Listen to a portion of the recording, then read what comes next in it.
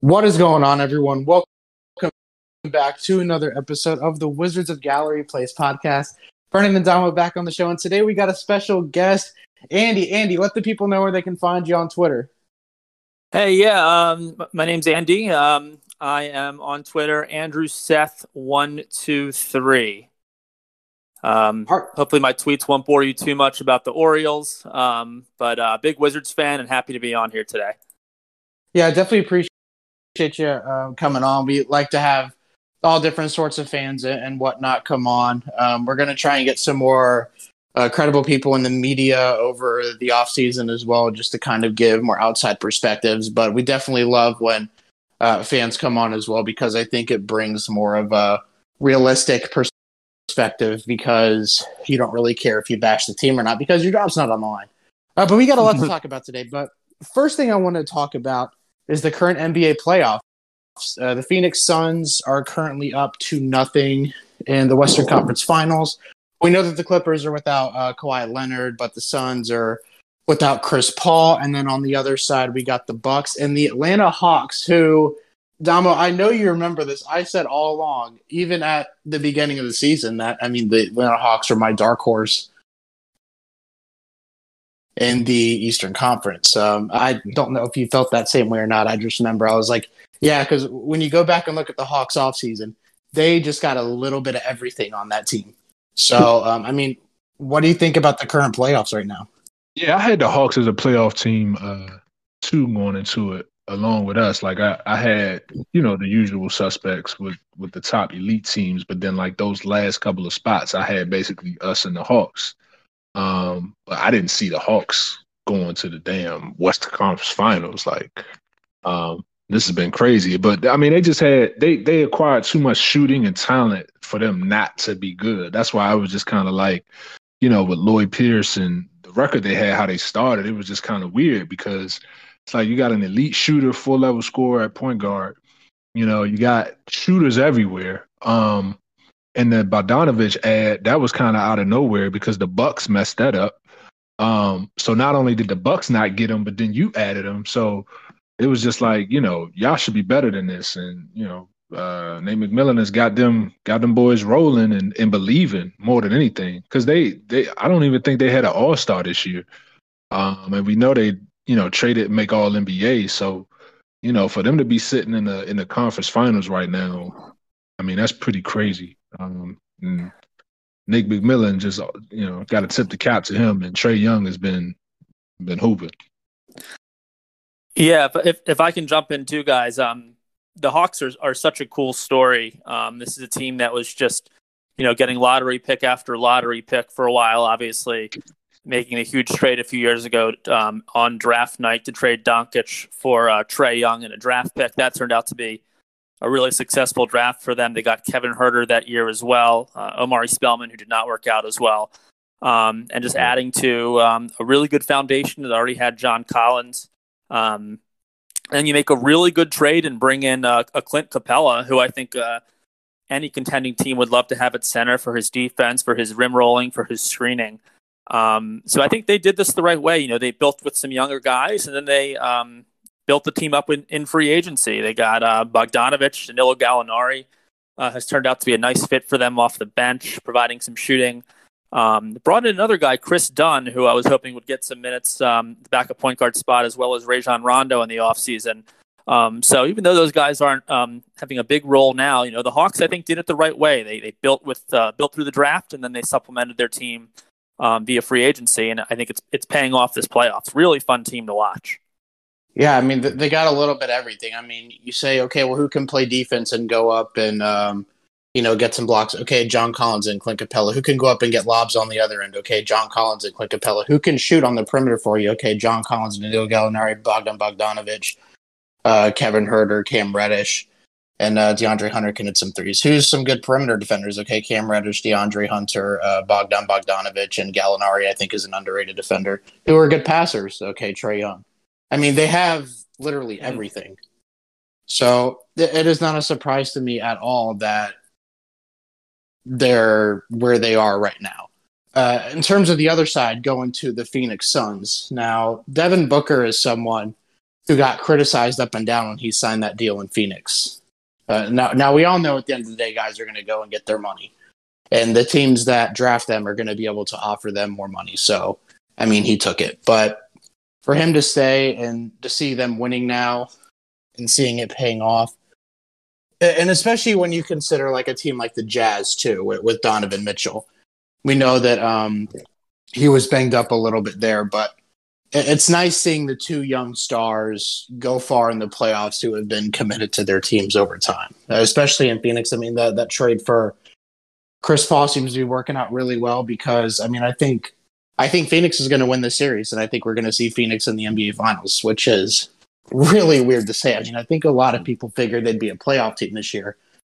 I mean, with all the wing talent that they have, and there was a lot of questions about Ayton coming into this year, but when you have a real point guard, it really helps you out. And you remember when Ayton was coming out in the draft, I had him as like my top ranked prospect out of any recent draft. And while he still may not be that yet, I still think he's one of the best offensive fives in the game and one of the best two-way fives as it currently stands. So, I mean, what do you think about Phoenix?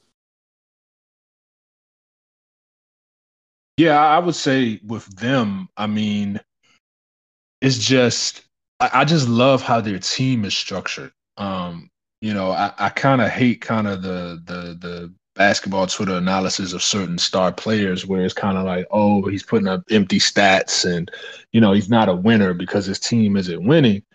And it's just there's no context of the talent around him, the coaching, the instability around the player.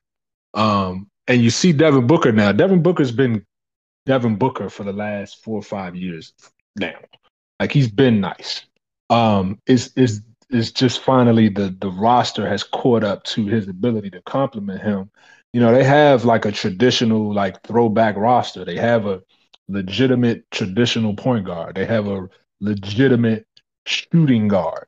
They have a legitimate 3-and-D small forward and Bridges, and at power forward you got a vet dog and Jay Crowder that just gets after it defensively, knocks down threes.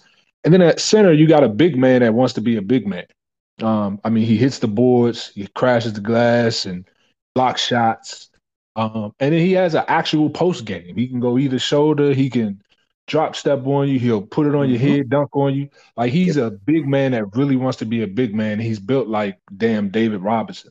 So I love how their team is set up, and it's just so crazy. Like, just adding Chris Paul to that 8-0 bubble team last year, and they go from not even in the playoffs to possibly the NBA Finals in one summer. Like, it's crazy. It's so crazy. But when you look at their roster, it makes sense. Yeah. And I mean, it's like, talk about Cameron Payne last night. I mean, my God. And I tweeted last night, like, Cameron Payne would have been an off-season option for me, but I think he's quietly kind of played himself out of our price range. But go ahead, Andy. I didn't mean to cut you off. Yeah, definitely. No worries. I was going to say, you kind of saw it in the bubble last year with this Phoenix Suns team. I think they won every game in the bubble, and they just missed getting to that tiebreaker that I believe was between Memphis and Portland. And it's funny, they actually started their bubble games against the Wizards, and I remember beat the Wizards last year in the first game in the bubble. Another example of a team, guys, that built through the draft with Booker and with Ayton and with Bridges, and then they decided that they were ready to take the next step and add some bona fide players. The Chris Paul trade, a really good trade for them. They didn't give up too much at the end of the day. Kelly Oubre, Ty Jerome were involved in that trade, some picks. But they did a really great job getting Chris Paul. He is the perfect fit on a young Suns team. And then, like you were saying, Damo, getting Jay Crowder.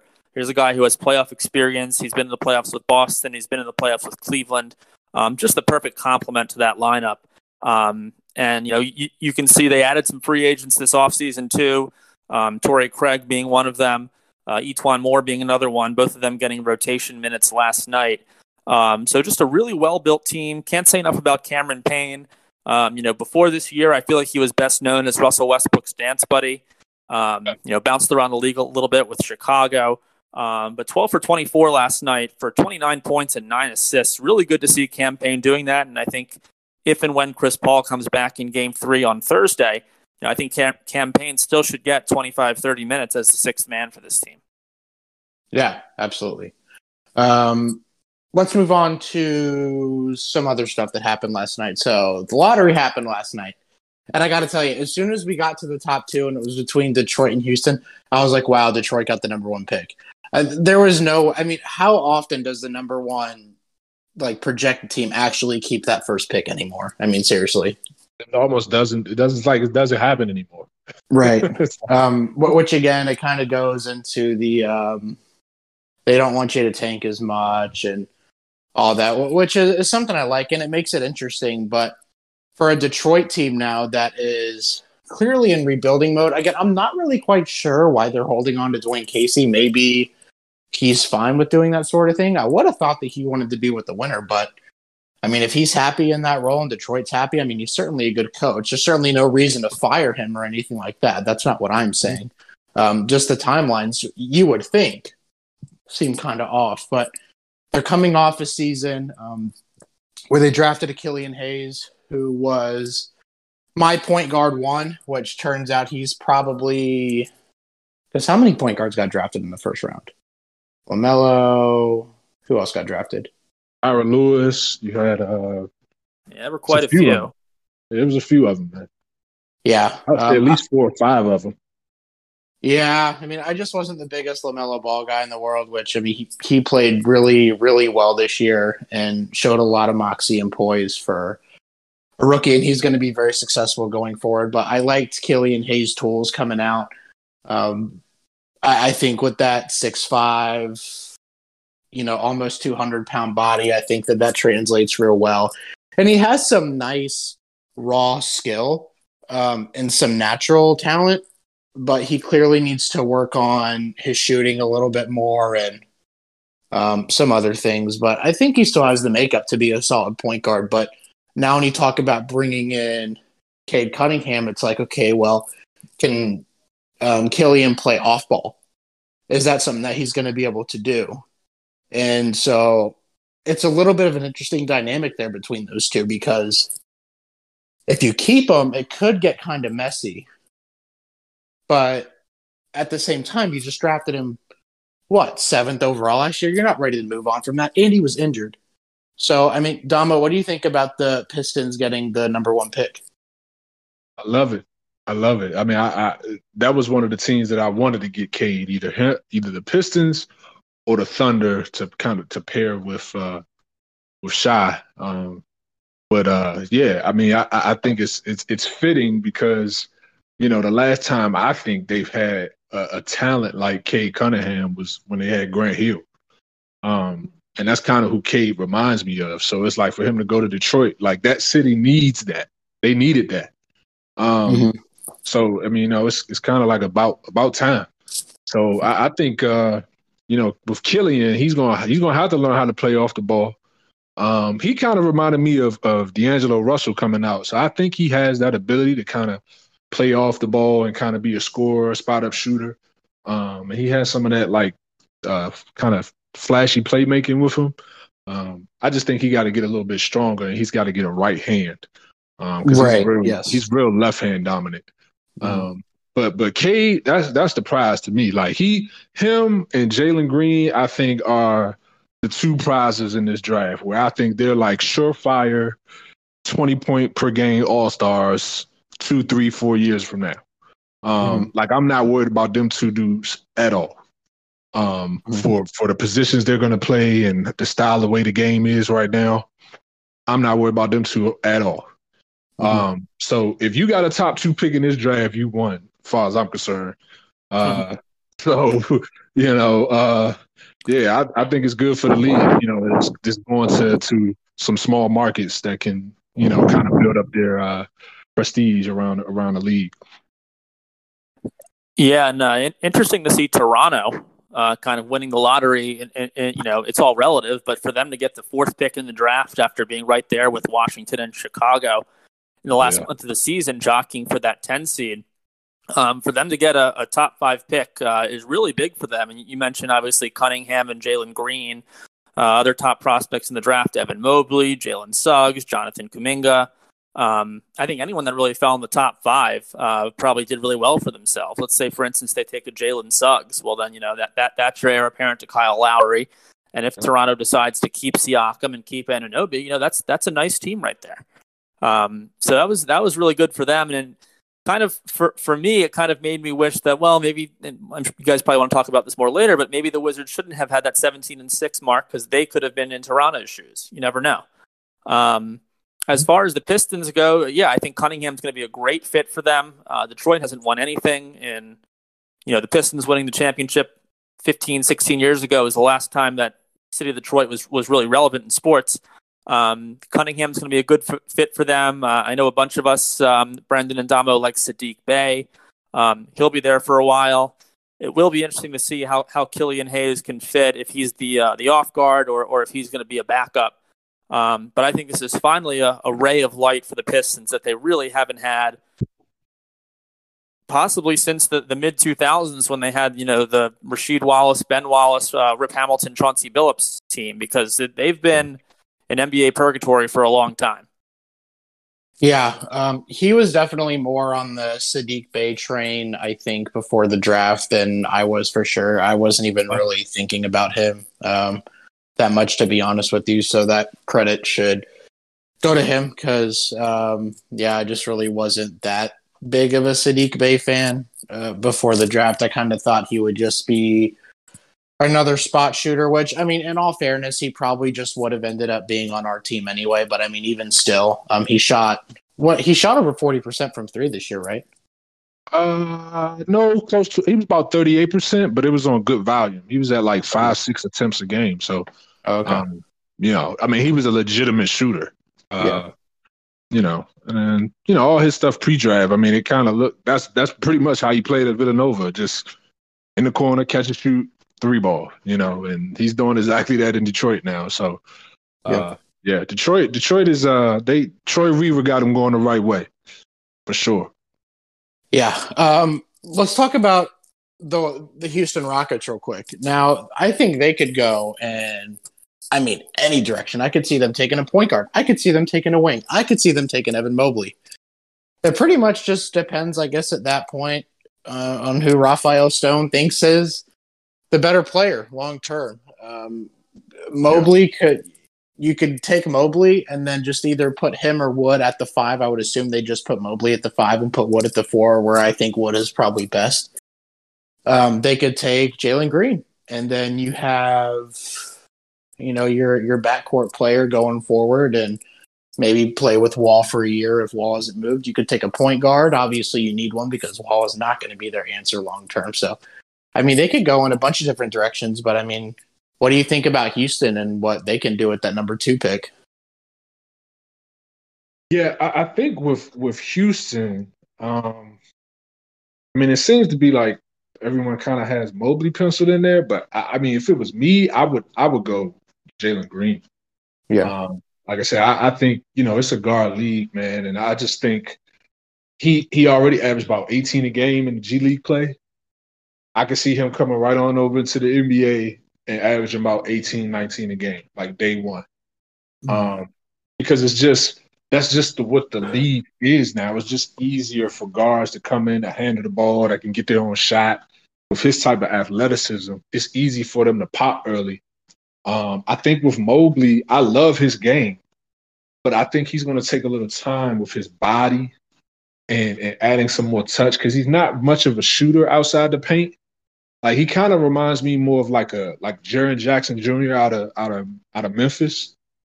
He's kind of like he's like a 5, but he kind of got the body of a 4.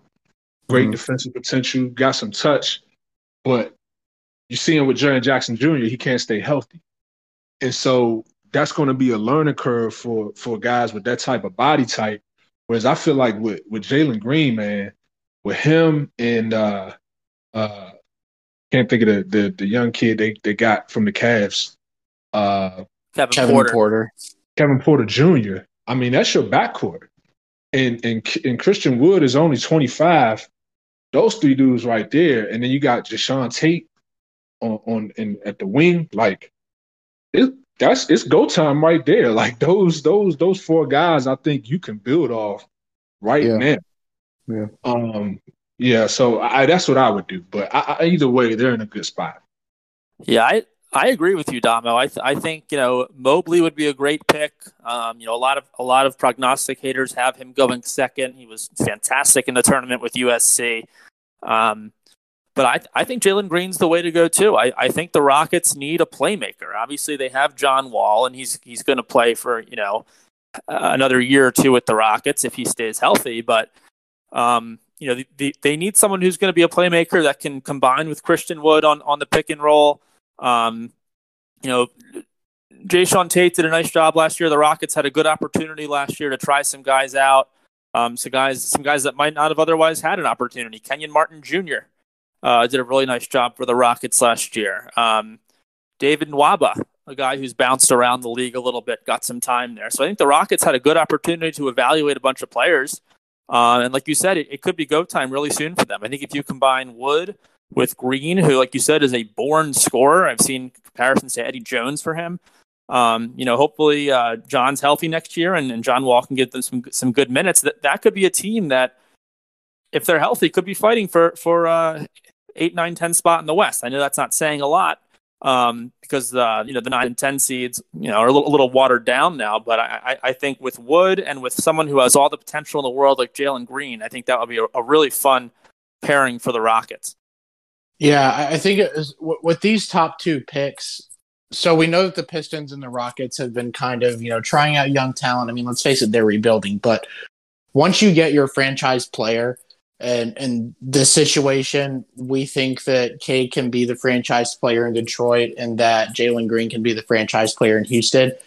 You then got to kind of switch up your mentality and how you've been doing things. You got to, maybe for this year, you don't do anything fancy, but within the next couple to a few seasons, you got to start finding a way to get some quality veterans on the team. I kind of go back to when we got Wall and Beal. Wall's first couple years were a joke, but then they slowly started putting together some teams with some veterans on them. You go back to the Okariza deal and then adding Gortat, Nene.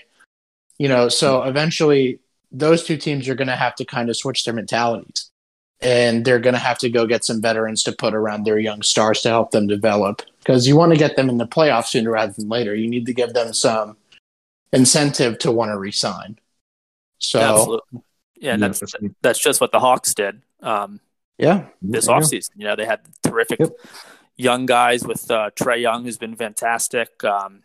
Hunter before he got injured, Reddish, and obviously Collins. And then they spent a lot of money on guys that weren't necessarily superstars, but they were really good complementary guys like Bogdanovich and Danilo Gallinari, and that's been a winning formula for them. Mm-hmm. Yeah, you need those contracts should a superstar come available to trade for. So you collect the assets and then you use that cap space you have while your superstar is on a rookie deal. Great point. And you go and you spend it. And then if that superstar becomes available, then you can trade for it. I think that's the way to do it versus, the process and whatever the hell Sam Hinkie, not Sam Hinkie, whatever the hell OKC is doing, just grabbing a bunch of picks. Like, because at some point, you got to say, hey, these are my stars, and those are the guys I'm building around, and let me go do that. And then I'm going to start acquiring some good players instead of just picks, because picks are only going to win you but so many games. So I love what the Hawks are doing. I think the Rockets got an opportunity to do something similar. Because, I think if they could – I don't know what the future holds for John Wall. I don't think it's going to be in Houston, but if they can get off of his money and you got Jalen Green, Kevin Porter Jr., and Christian Wood on pretty much cheap deals, like that's a lot of room to put some talent around those 3 and really do some things. So, yeah, I agree. Moving on to some Wizard stuff. So we kind of just touched on it a second ago, but given where the Raptors, for example, finished in the lottery, should the Wizards have went on that run and finished 17-6? I'm going to say yes for the type of team that they have, because it would be really embarrassing to me if you traded for Russ, you have Beal on the roster. And we know the roster isn't perfect, but that's not the point. Those two in the Eastern Conference enough should be able to get you a playoff spot. And, I mean, it did. Not in the prettiest way possible, but they did it. But I think that's kind of a situation where you have to look at the totality of it and look at the optics of it. Because if you have Russ and Beal and you end up still getting a top 5 pick, well, what does that say to them? Because to them, I guarantee you that's still not really an opportunity to improve your roster. Because at that point, Jalen Green's probably off the board. Cade Cunningham is off the board. What are you going to draft? Evan Mobley? You have Thomas Bryant, Daniel Gafford. You're going to draft Kuminga? You already have Denny and Rui. So I still think that they should have finished the season the way they did. It sucked how it went out in the series, but if I could go back and, if I was in Tommy and say, okay, well, let's try and win, or let's just try sitting the vets and maybe help our draft position, I'm still going out there and trying to win every game. I don't know what you guys think about that. Yeah, it's tough because, when they were 17 and 32, it was just like, okay, let's go get the pick. But, I mean, throughout the whole draft process, it was just like, it was really just the two guys. I mean, Cade and Jalen, I think, are just the cream of the crop. I think it's a little drop off after that. So, if you could tell me that, okay, we lose out and for sure we can get one of those two guys, I'm all for it. But outside of those two, I don't really think there was there's a game-changing cornerstone guy that alters your trajectory as a team. I think those guys, the rest of those guys, are going to need a year or two or a couple years, and they'll develop into players. But the two prizes to me are Jalen Green and Cade Cunningham, and unless you were getting those guys, I don't really see it as we have to have that guy. I think you can do what other smart teams around the league do and find talent outside of the lottery. Go get shooting. I mean, the Suns, you were looking at the Suns, they drafted Cam Johnson, Mikal Bridges. These weren't top 5 picks. They missed on top 5 picks. The picks that they hit on are the ones that were outside of the top 5. Devin Booker, I believe, was the 11th pick. So there's ways to improve your team without picking top 5, and I just feel like in this particular draft, unless you were getting one of those two guys, try to win games. That's just kind of how I feel about it.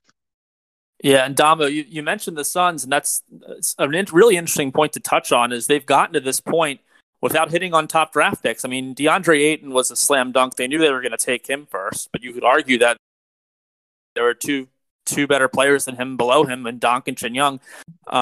They took Alex Len, who we all love as a Terp. I know Matt Moderno and I are Terps fans, and then as a Wizard. And then they took Dragon Bender, who was a huge disappointment. So You're absolutely right. Someone can be a really shiny prospect in the draft, too. Maybe top 5, top 7, but there's no guarantee that they're going to help your team win right away, if at all. And I agree with you that, as we've been discussing, Cunningham and Green really were the guys. And the Wizards had such a bizarre season. There were times where it seemed like they were the worst team in the league. You just could not understand why, because they have literally the league's second best scorer in Bradley Beal and literally possible future Hall of Famer in Russell Westbrook. And they just kept losing and you knew the potential was there. And when they went on that winning streak, I believe in February, when they went out to the West Coast and they beat LA and Portland, won at Denver, beat Denver twice, I believe, in a span of 7 days, you're like, okay, this is the team. This is what the team's capable of. Maybe they can win a first-round series and get to the second round. And then all of a sudden, after the All-Star break, they completely fall apart again. They get blasted by Memphis a couple times. They get blasted by Detroit. And you go back to, okay, well, hopefully they can get one of those two guys in Cunningham and Green, maybe they'll come to their senses and trade Beal. Maybe Golden State can give them a haul or something. And then again, they start winning again. And again, you kind of put on your rose-colored glasses and say, this team is capable. Not only with Beal and Westbrook, but Rui Hachimura is a very capable third guy for you. He could be a Tobias Harris in a couple of years from now. He already might be just about as good as Tobias Harris. I think some of us had rose-colored glasses on for Garrison Matthews. I mean, I think at points this season, I thought he could be Duncan Robinson-esque. I mean, I think he should have played more, if not for Scott Brooks' rotation, which is a separate issue. But at the end of the day, as a fan, I think logically to get one of those top picks, but I root for wins, and I really enjoyed watching this team go on the win streak they went on at the end of the season. They had some good wins. They beat the Lakers twice. They beat Denver twice. They beat Utah twice. They beat Golden State twice. That was a lot of fun. I enjoyed that. And, I wanted to see this team have a chance in the playoffs. So it's a tough call, but I think, going with my heart, I would rather have them had the 17-6 run and have a chance in the playoffs. Yeah. I mean, I think I never root for losses, but when it was so bad at the beginning of the season and there was really again, no short-term options on the roster that were really going to make you that much better. And long-term, I mean, you have Rui and Denny, but you still don't really have a franchise player.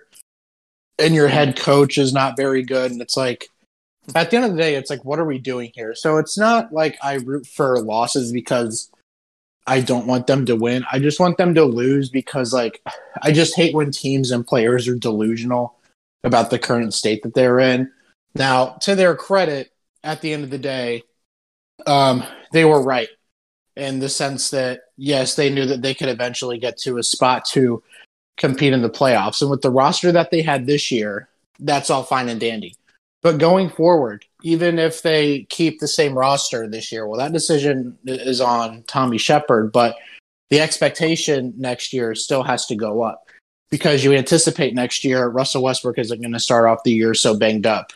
You're going to have Thomas Bryant back for hopefully more than 10 games.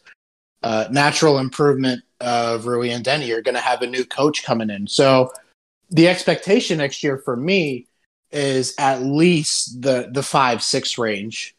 I mean, that's where it has to start for me in order to call next year a success. And it all starts, with going out there and getting a third star. But we've already talked about that. More recent stuff. Head coaching search. So the Celtics today hired Ime Udoka as their head coach. So they kind of get the first domino here in all the head coach openings. I think there's still, 6-7 openings left, which is insane. In terms of the guys that we're interested in, I don't think that the Pacers are going to factor too much into that because the Pacers seem like they want to go with the veteran coach. And, I guess I get it, especially with what happened with Bjorkgren. So I don't think the Pacers are going to factor much into who we should be hiring.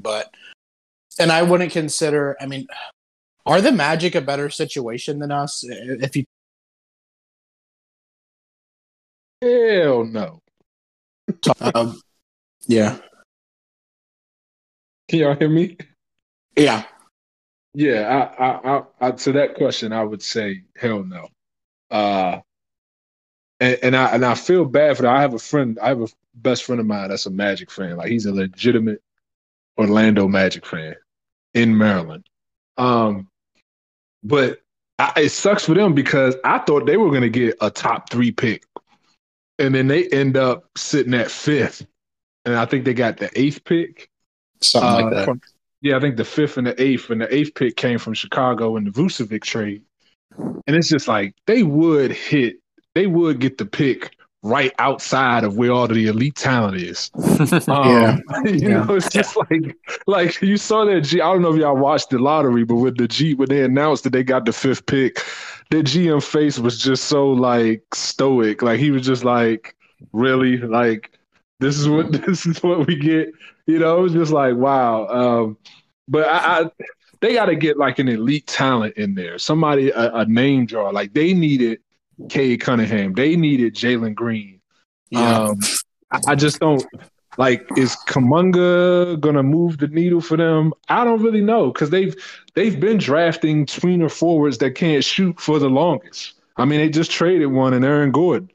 They have Jonathan Isaac there. Before that, they took another forward. I can't think of his name. Hazonia? Not Mario. The one from, I think he went to Auburn. That they drafted in the first round last year. Can't think of his name. But they have a lot of forwards on their team. You know, they got Cole Anthony, but it's just like, who's the guy on that team that you look at or you point to and you say, okay, he has the potential to be a future all-star in the next 3, 4, 5 years. I don't know who that player is, and if they don't have that player, then to me, it's hard to even really pin down what their future is. Yeah, that's absolutely. I think Orlando is a case study of a team that has just been built really poorly over the last few years. They took Mo Bamba from Texas in 2018. You were talking about Chuma Okeke, I believe, from Auburn. I think he had an ACL injury or something, Damo. Yes, that's what I was talking about. Yep. They've just been really snake bitten. I mean, this is the team that traded for Serge Ibaka. What did they trade for Serge Ibaka? Domantas Sabonis and Victor Oladipo. Again, they're a case study on what has just proven to be poor decisions. They took Mo Bamba in 2018. Now, I don't know a whole lot about him. I know he was really highly regarded going into the draft that year. He wasn't even in the rotation this year. He only was getting minutes towards the end of the season when I think Wendell Carter Jr. was hurt and Vucevic had already been traded. So you mentioned Hazonia, another great point. Aaron Gordon before that was good, but was he good enough to be a fourth pick? No. 2012, you can go back and see our old friend Andrew Nicholson. So this team has been drafting poorly for a really long time. So they really do need a hit on this draft. And whether it's Kuminga or whoever falls to them at 5, it's critical for them because they are going to have a long and painful rebuild. Which kind of goes to what we were saying before with the Wizards. They're kind of kicking the can down the road. During the season, a lot of us were saying they need to jumpstart the rebuild. They need to trade Beal, see if they can get Golden State's pick from the Timberwolves from the D'Angelo Russell trade, see if they can maybe get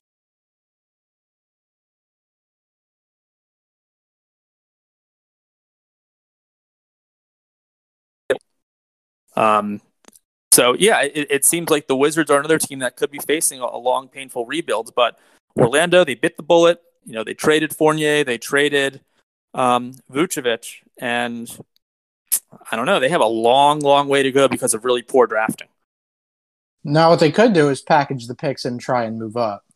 But is anyone going to be in that position to where they want to move down, I guess? Now, Toronto could maybe do that. Maybe they're just like, yeah, we'll go down a pick, but we also want 8 or 9 or whatever it is. You know, I mean, I think that's more common in the NFL than it is the NBA. But you know, I mean, it's still possible they could try. They could look at that and say, you know, well, we need to come away with this draft from this draft with a star player, a really good star player who for sure is going to help us long term. The problem is if Green and Cade are already off the board, well, who are you going to do that for? You can do that for Jalen Suggs? Well, why? You just tied up all this money into Markelle Fultz, and now you have Cole Anthony. So that really doesn't make a whole lot of sense. You're going to take Kuminga? Well, you already have Jonathan Isaac, and Okeke was actually a very solid player this past season for the Magic. So I just don't know who they would pick. I think going back to Mo Bamba, I mean, that's clearly embarrassing. I mean, a top 5 pick isn't even your starter by now. I mean, even if he's not a good starter, but like he's not even your starter, that's sad. Their best player at this point is probably, I mean, it's probably Isaac if he's healthy, but I mean, if not, it's probably Wendell Carter. Yeah, probably. Yeah. Like, I mean, when I watched him a couple times, like Mo Bamba couldn't even get minutes over Birch, a guy that they had just signed off the street, and I'm just like, why would you draft him top 5 when you have Vucevic? You know, you weren't planning on moving on from Vucevic, and then you got this guy you draft top 5, a big man, and then you just bury him on the bench. Like, it just the player development there. I don't understand it. I think Cole Anthony might be legit though. But if he is, what does that mean for Markelle Fultz? Right. Very he has to have the ball. Management of the roster there. Yeah. I think they had Bismack Biyombo. His contract was still there when they took Mo Bamba too, and he was getting minutes over Mo Bamba. Yep, sure was. Yeah. Well, veteran coaches are going to play veteran players. So from Steve Clifford, that's just what Steve Clifford's going to do. So. Yeah. And the Pacers are looking at Steve Clifford now. They're like you said, looking for a veteran coach after the Nate Bjorkgren fiasco. So they might get a Stotts or a Clifford, and that might set them back. Yeah, they're trying to compete. They're not ready to blow it up yet, but they will probably next year. Mm-hmm. So. Pacers have a nice roster, though. I don't hate the Pacers makeup. They just don't have a star player. Like Karras is supposed to be their star player, but he's just not on that level. Now we'll see how he comes after a full offseason of being healthy and all that. And maybe he can come out there and maybe try and be like a 24.5 type guy, maybe be like a fringe all-star type player. But they don't have that guy right now on the roster. So. Yeah, Karras is a very, very nice player. I really like him. I think he pairs well with Brogdon and with Sabonis. But yeah, I think you're right. They need kind of another more of a go-to scorer. I think they were starting McDermott, several games this year, including playoff games. So the Pacers have a lot of work to do in the offseason. It's not just an issue with the head coach. Obviously, they were hurt by injuries to Miles Turner. Warren, but they have a lot of work to do this offseason if they're going to go for it. Yeah, but going back to our head coach thing here, so I've seen different betting sites, and maybe you guys can remember the names of these if you've seen them. I don't remember. We got one earlier that said our best bet right now is Sam Cassell. I've seen others that have said Wes Unseld Jr. I still think at this point that the head coach is still going to be Wes. I still think that makes too much sense, but we know that there's some interest in Chauncey Billups and whatnot. I don't know if we have any other official candidates other than Wes and Chauncey. Are there any others that are on reports for us being interested in? I know that there are reporters that are like, watch out for this name and this name, but that doesn't necessarily mean that the Wizards themselves are interested in them. Are there any others outside of those two? Yeah, that was the last I saw with Cassell and Wes Unseld Jr., but I don't know where they would go outside of those two guys. I guess Kenny Atkinson is still out there, but I really don't know. He's been a stalwart on Coach Budenholzer's staff for a while. He could be a good ad. Had a random stop in DC, I believe, in the late 90s as a Wizard. I think he could be a solid option. I'm just looking at some of the odds that were tweeted. Mark Jackson, not really interested in him. Becky Hammond would be a nice option. I think she might get the Portland job. Cassell and Unseld. I think those two really do carry the day as to who will probably get the job. Yeah, I think also with the Wizards is they're definitely more of a progressive organization. So I think, and I'm not taking a stance on this, I'm not trying to make it political. I'm just saying from the politics of the Wizards, I think this is either going to be a minority. I think it's going to be a minority hire. So whether it's Becky Hammond for the female aspect or a Sam Cassell, a Wes Unseld Jr., a Chauncey Billups. Obviously, you have a large portion of the Wizards fan base that is Black, given it's in the DMV, and of course Washington D.C. Chocolate City. It's important that you get someone that can represent the fan base and do a lot of good work in the community and that sort of thing. So. I really wouldn't consider the old white geezers as people that are going to be considered for this job at this point right now. But my favorite is still Wes Unseld Jr., and I have been consistent about that since the middle of last season when the Wizards were poop. I know Damo is kind of right there with me on that, but I mean, do you have any changes on who you think it's going to be at this point based off any reportings, or you still think it's Wes like me? Yeah, I still think it's West, but that point you just mentioned about kind of the social aspect of it with the city, like I hadn't even thought about that. I was thinking about that with the Celtics job, how I was mentioning with the stench they got to kind of get off. So it made sense with the Udo hire, but it's kind of usually these franchises kind of do the opposite of what they just had. So like with Scott Brooks, you have the white guy retread. So I'm thinking they're going to go the total opposite of that. So it's going to be an assistant, new up-and-coming coach in a minority. So that makes total sense. And the only two that really fit that are the bigger names are Cassell and Unseld. So, and then the Unseld hire has the local, ties. So that makes even the most sense. So I think it's those two. That makes sense. Yeah. Andy, what do you think, man? Do you think it's going to be Wes, or do you think it's going to be someone else? Just to be different, I'll say I think it's going to be Cassell. I really liked him as a kid. I remember loving him on the Houston Rockets. We all remember his celebrations. He's a Baltimore kid. He went to Florida State, never returned to the DMV after that, except for his stint as an assistant here briefly. Has a good relationship with Brad. We know he had a good relationship with Wall. Who obviously isn't here anymore, but I think he's comfortable with the DMV. He's sort of a local product. Smart basketball man. So is Unseld, and Unseld makes a lot of sense too. But I can see them going for Sam Cassell, and I think a lot of fans would be very excited about that type of hire. I think we can all agree we're happy they're not going to hire a retread like they've done in the past. It really is a good opportunity for this team to pivot to a younger coach who maybe doesn't have so much experience. If it's a minority, all the better. And that that certainly seems like it's going to be the case. If the Wizards were to hire Cassell, and this is of course just spitballing here, how much of a relationship and how friendly is he with Kawhi Leonard? That's the one thing I would ask. Like when I'm interviewing him for the head coaching position, like, how much pull do you have with Kawhi to where, let's say hypothetically, he wanted to come here? Like, let's just pretend.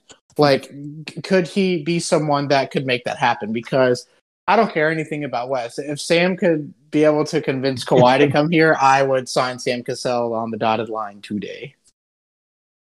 Oh, yeah. I from what I understand, Sam Cassell is a pretty popular guy with the players. We know about his relationship with John and Brad. I think he'd be a player's coach like Brooks was, except I don't think, no offense to Brooks, I don't think he'd necessarily let the players walk all over him like Brooks did. As far as his relationship with Leonard, I haven't read a whole lot about it.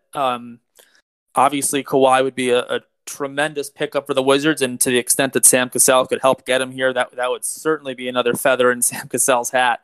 Wouldn't surprise me if they do have a relationship that could potentially bring Kawhi here. And I think if Phoenix sweeps the Clippers, which, if Chris Paul comes back in Game 3 and Leonard's still out, I think that's very possible. Clippers could be looking at another shakeup, and that could involve moving a Kawhi Leonard. I don't know what his contract situation is, Damo and Brendan. But yeah, I think that if that could sway a superstar like Leonard to come to Washington, then that's all the more reason to pursue a Cassell. Yeah, I believe Kawhi has a player option, which I'm sure he's going to opt out of and look for a new deal. So, that sounds right. Yeah, so that would be crazy, though. I hadn't even thought about that angle, but that would be crazy. That would be super crazy. Yeah, because I mean, a lot of times guys get jobs just because of connections. Sometimes it doesn't even really matter about the X's and O's a whole lot. It's just about who you know, and can you entice XYZ to come play here? Not that I think that Sam Cassell is not a good coach or a dumb player. I mean, and I was listening to Brett's podcast the other day when he had Standig on. It was kind of the Brooks fired episode, and Ben makes a great point on this. Like, yeah, people may be popular in the media, but do we know actually if these guys or girls are good head coaches or not? No, We have no idea. So, I think it's also important that when we have these candidates in mind, like, well, it makes sense because X, Y, Z, but at the end of the day, we don't know what their basketball knowledge is and what their role was with their team. That stuff isn't really public. Yeah, I can say with Cassell, I like the fact that he was an accomplished player, a starter in the league, playoff performer. And, that I think holds a lot of weight with players because he's not going to just let guys say whatever the hell they want to him. And when he says something, it's coming from a place of experience that he can speak on. So I would love to hire if they were able, either one of them, him or Wes. I don't think I'll lean either way, but either one of them, I think is a go. Would you take Chauncey either over both of those guys if he wanted to come here, or would you still go with one of those other two? Chauncey over I think I would prefer Wes and Billups over Chauncey just because they've been on the bench longer. Okay. I think I believe this is Billups' first year on the coaching side of it, right? Right, which is kind of why it's like I'd almost there are plenty of guys out there who have done their time, and this is the maddening thing, like with sports sometimes, is people want certain guys to be promoted so quickly to where they even have a chance to get fully adapted to the role they're currently in. I think the NFL is a perfect example of that. Like, what are we doing promoting quarterback coaches to head coaches and all that sort of stuff? Like what are we doing here? So it's kind of like that with the NBA too. Like, why not go get the guy who's been on the bench for a number of years and has had the opportunities to learn from different staff? That's why I think that Cassell and a Wes Unseld may be more enticing, like you said, for this exact reason than a guy like Billups, simply because of more experience. The only difference is Sam Cassell is a little bit older and has that player experience. Wes Jr. doesn't really have that playing experience, but that doesn't mean that he doesn't know basketball. You don't have to be a former player to know how the game can be played. You don't have to be a former player to be a player's coach. It's just about personality and how you can manage guys. Everyone's style is a little bit different, but I hate that notion too that if you don't have the experience, guys aren't going to respect you. Well, that's not true. If you know what you're talking about, the players are going to get that vibe that you know what you're talking about. So, yeah, and I think to your point, Brendan, the Ime Udoka's hiring by Boston is a really good hiring. I mean, here's a guy who, if I remember correctly, if my memory serves me right, he had a cup of coffee in the league in the mid 2000s. Wasn't really anything special as a player, but well-respected basketball man, well-respected coach. I believe he was on Coach Popovich's staff in 2014 that won a championship. He's been on several good staffs, and he didn't play much. I don't think he would, demand the respect of a locker room based on his stats in the NBA. But It's a good hiring for Boston because he is a well-known, respected basketball man. And I think that's what you run the risk with Chauncey Billups. Look, everyone likes Chauncey Billups. There's no reason not to like him. But we haven't seen him as a coach. So there is a little bit more risk in hiring a Billups, especially if you're the Wizards, who will likely be going for it this season. A team that wants to capitalize off their strong finish to the season, wants to make another run at it. I think you need to have a coach that has been there before. And Sam Cassell, he has learned under one of the best in Doc Rivers. So him and Unseld both bring a really good experience to whoever they're going to wind up with. Yeah, I mean, between either of those three, though, and along with Becky Hammon, I mean, those are probably my big four. I mean, am I forgetting anyone that, should be seriously included in that group? I mean, those are probably the big four for me at this point. That fit the, opposite of what Scott Brooks was, I would say. Right. So, yeah, I think those are the four. I just wonder with Cassell, I know with Wes Unseld, he's known for his defense and what he's, the defense he's put together with Denver. Because Denver doesn't really have elite defensive talent, yet they somehow manage to have a top 10 defense every year. but I don't really know what Sam Cassell, what his calling card is. Like, what is he known for? Like, what is his stickler? It's a good I point. don't really know. Yeah, it's a good point. It's like if it's skill development with guards, well, we don't really need that at this point. Right. Like if you're 28 and 32 years old, if we're still doing skill development, then we got a problem. Right. And a lot of that might just be, might depend on what staff he brings in too, because, he might, as a first-time coach, he might have a O coordinator and a defensive coordinator, and then he's kind of just managing everything else. So get me Wes, and then bring in Mike D'Antoni as the associate. Sign me up. I'd be down with that, but he ain't leaving Brooklyn to come here. Yeah. Who are some other, former assistants that could come in? I'm just trying to think because, again, we don't know. Is Sam an offensive guy? Is he a defensive guy? I mean, as a player, what even was he? I feel like he was just kind of, out there.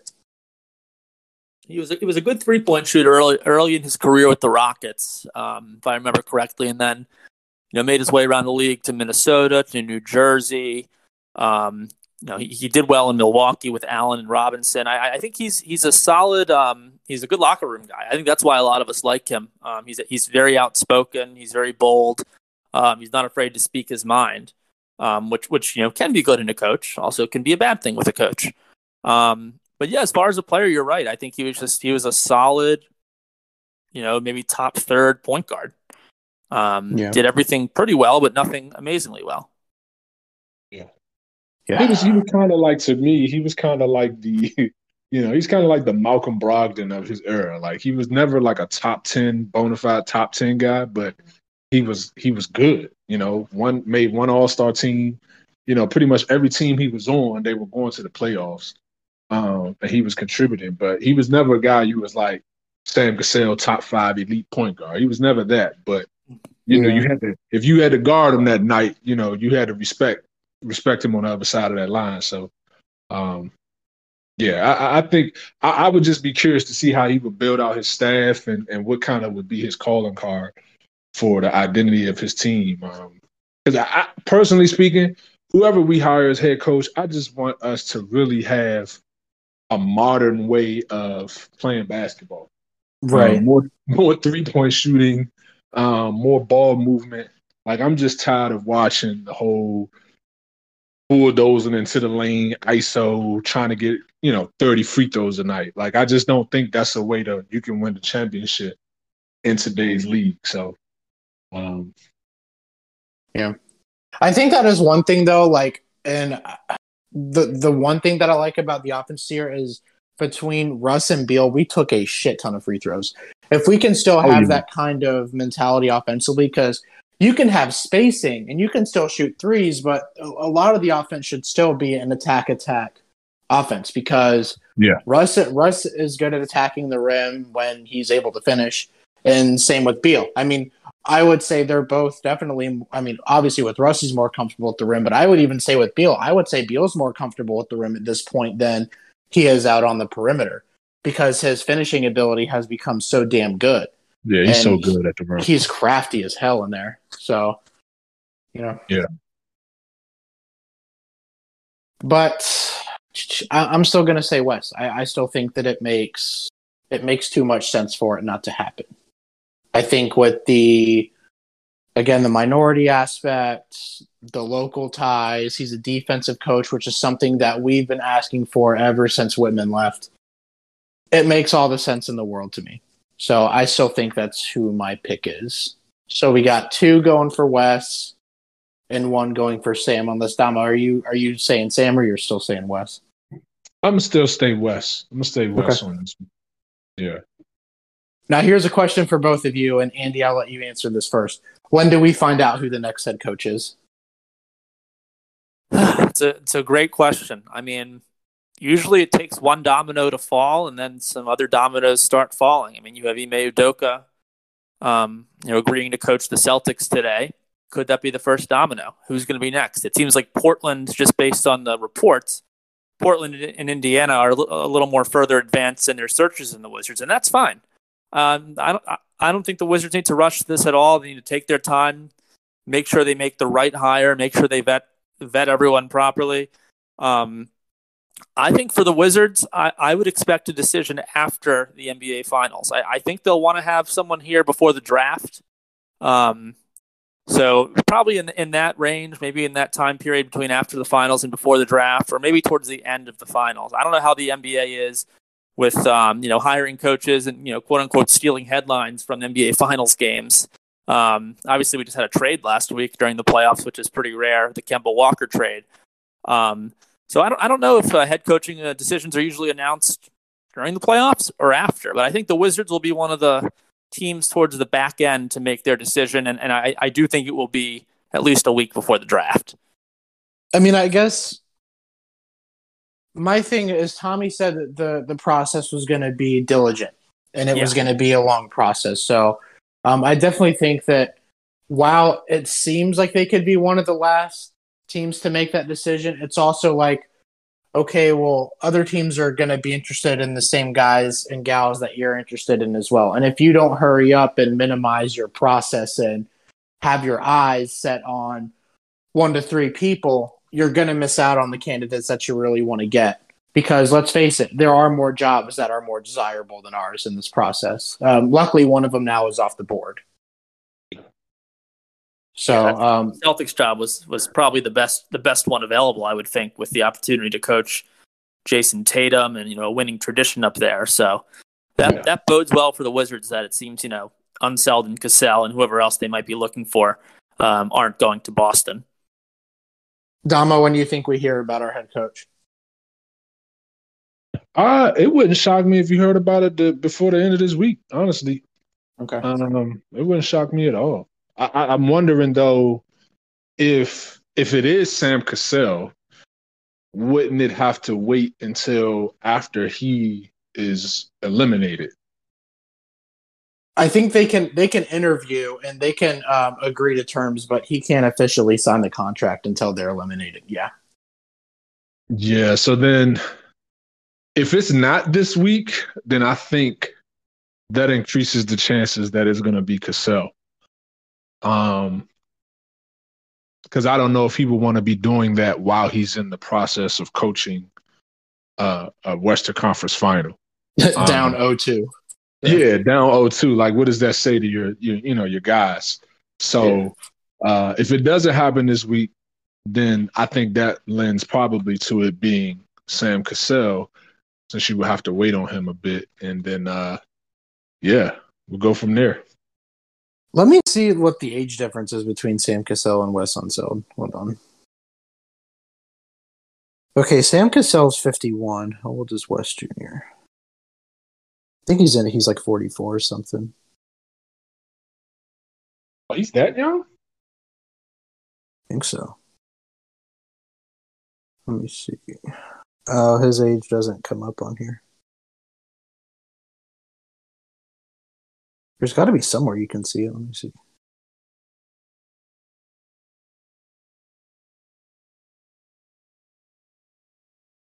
I'm not finding it.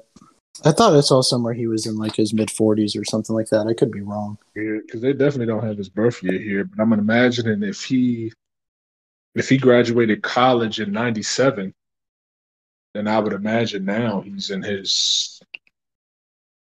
That would put him in his 40s, early 40s. Yeah. So either way, he's probably a little bit younger than Sam Cassell, and I think that should be a factor in who they pick, because ideally who you pick out of this next crop, considering you're picking the up-and-coming coach, you want them to be here for, 7-8+ years. So, that'll factor into it. And it's not that Sam Cassell can't coach at 60 years old. That's not what I'm saying, but I still think age should be a factor when considering who to bring in. So. Sure. All right. Yeah, I think every factor deserves some consideration. Even if it's something that seems like it might not be relevant, such as age. I agree that if they're neck and neck, that might be a deciding factor. Right. All right. I think that's going to do it. Anything else you guys got before we go on and get out of here? Any predictions? Let me get Damo. What are your predictions for these conference finals here on both sides? I'm going to go Suns, definitely. Okay. they're getting Chris Paul back for Game 3, rest of the series. I don't think Kawhi's coming back, so they might sweep them, honestly. Yeah.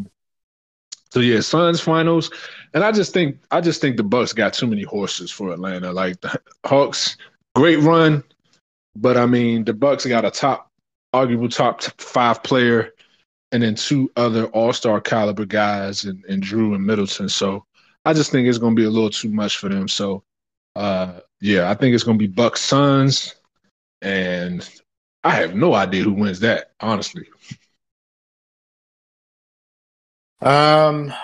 Let's see. Because now I'm probably gonna go. I'll go Suns in 5. I think LA will win a game, and again, this is assuming Kawhi Leonard is out the entire time. Then on the other side, I'm gonna go Hawks in 7, and then in the finals, I'll take the Suns in 6. Andy, what do you got? Well, first of all, I think Atlanta and Milwaukee is just going to be such a fun series to watch. I mean, the Game 7s in the Brooklyn series and the Philadelphia series were so great, and I think what made them really great was just how much fun it is to watch the Bucks and the Hawks. The Hawks, they're starting out on the road, but they've shown they can win on the road. They were the road team against the Knicks and against Philadelphia. I agree with Damo, though. I think Milwaukee's got too many horses. I think this is the year that Giannis finally makes the finals. I think you're going to see really good play from Middleton and Holiday. Brook Lopez has stepped up nicely, and the Bucks have done a nice job under Coach Bud. In the West, yeah, I mean, I wish I could pick the Clippers just to be different, but Phoenix is going to win this series. I'd say in 5 also. Give the Clippers one win at home, or maybe the Suns don't show up all the way, and then you have Milwaukee versus Phoenix. Again, that's really a toss-up, and who would have predicted the Phoenix Suns to be in the NBA championship 6 months ago? Really just awesome for them if they indeed do make it. I think that series would go 7, and I think it's a coin flip. I also think Milwaukee and Atlanta will go 7. Okay. And it's just going to be really enjoyable basketball games to watch. Yeah, Game 1 tonight should be fun. Mm-hmm. All right, I think that's going to do it for us today. Want to thank Andy for coming on and having a conversation with us. Hopefully next week, or maybe towards the end of this week, we will have a Russell Westbrook, Bradley Beal, strictly related podcast. I'm trying to get a guest to come on for that. So once we can get a good schedule with him, then we'll go ahead and drop that episode. But once again, thanks, Randy, for coming on, and we will see you next time. Sounds great. Thanks so much for having me, guys. It's been fun. All right.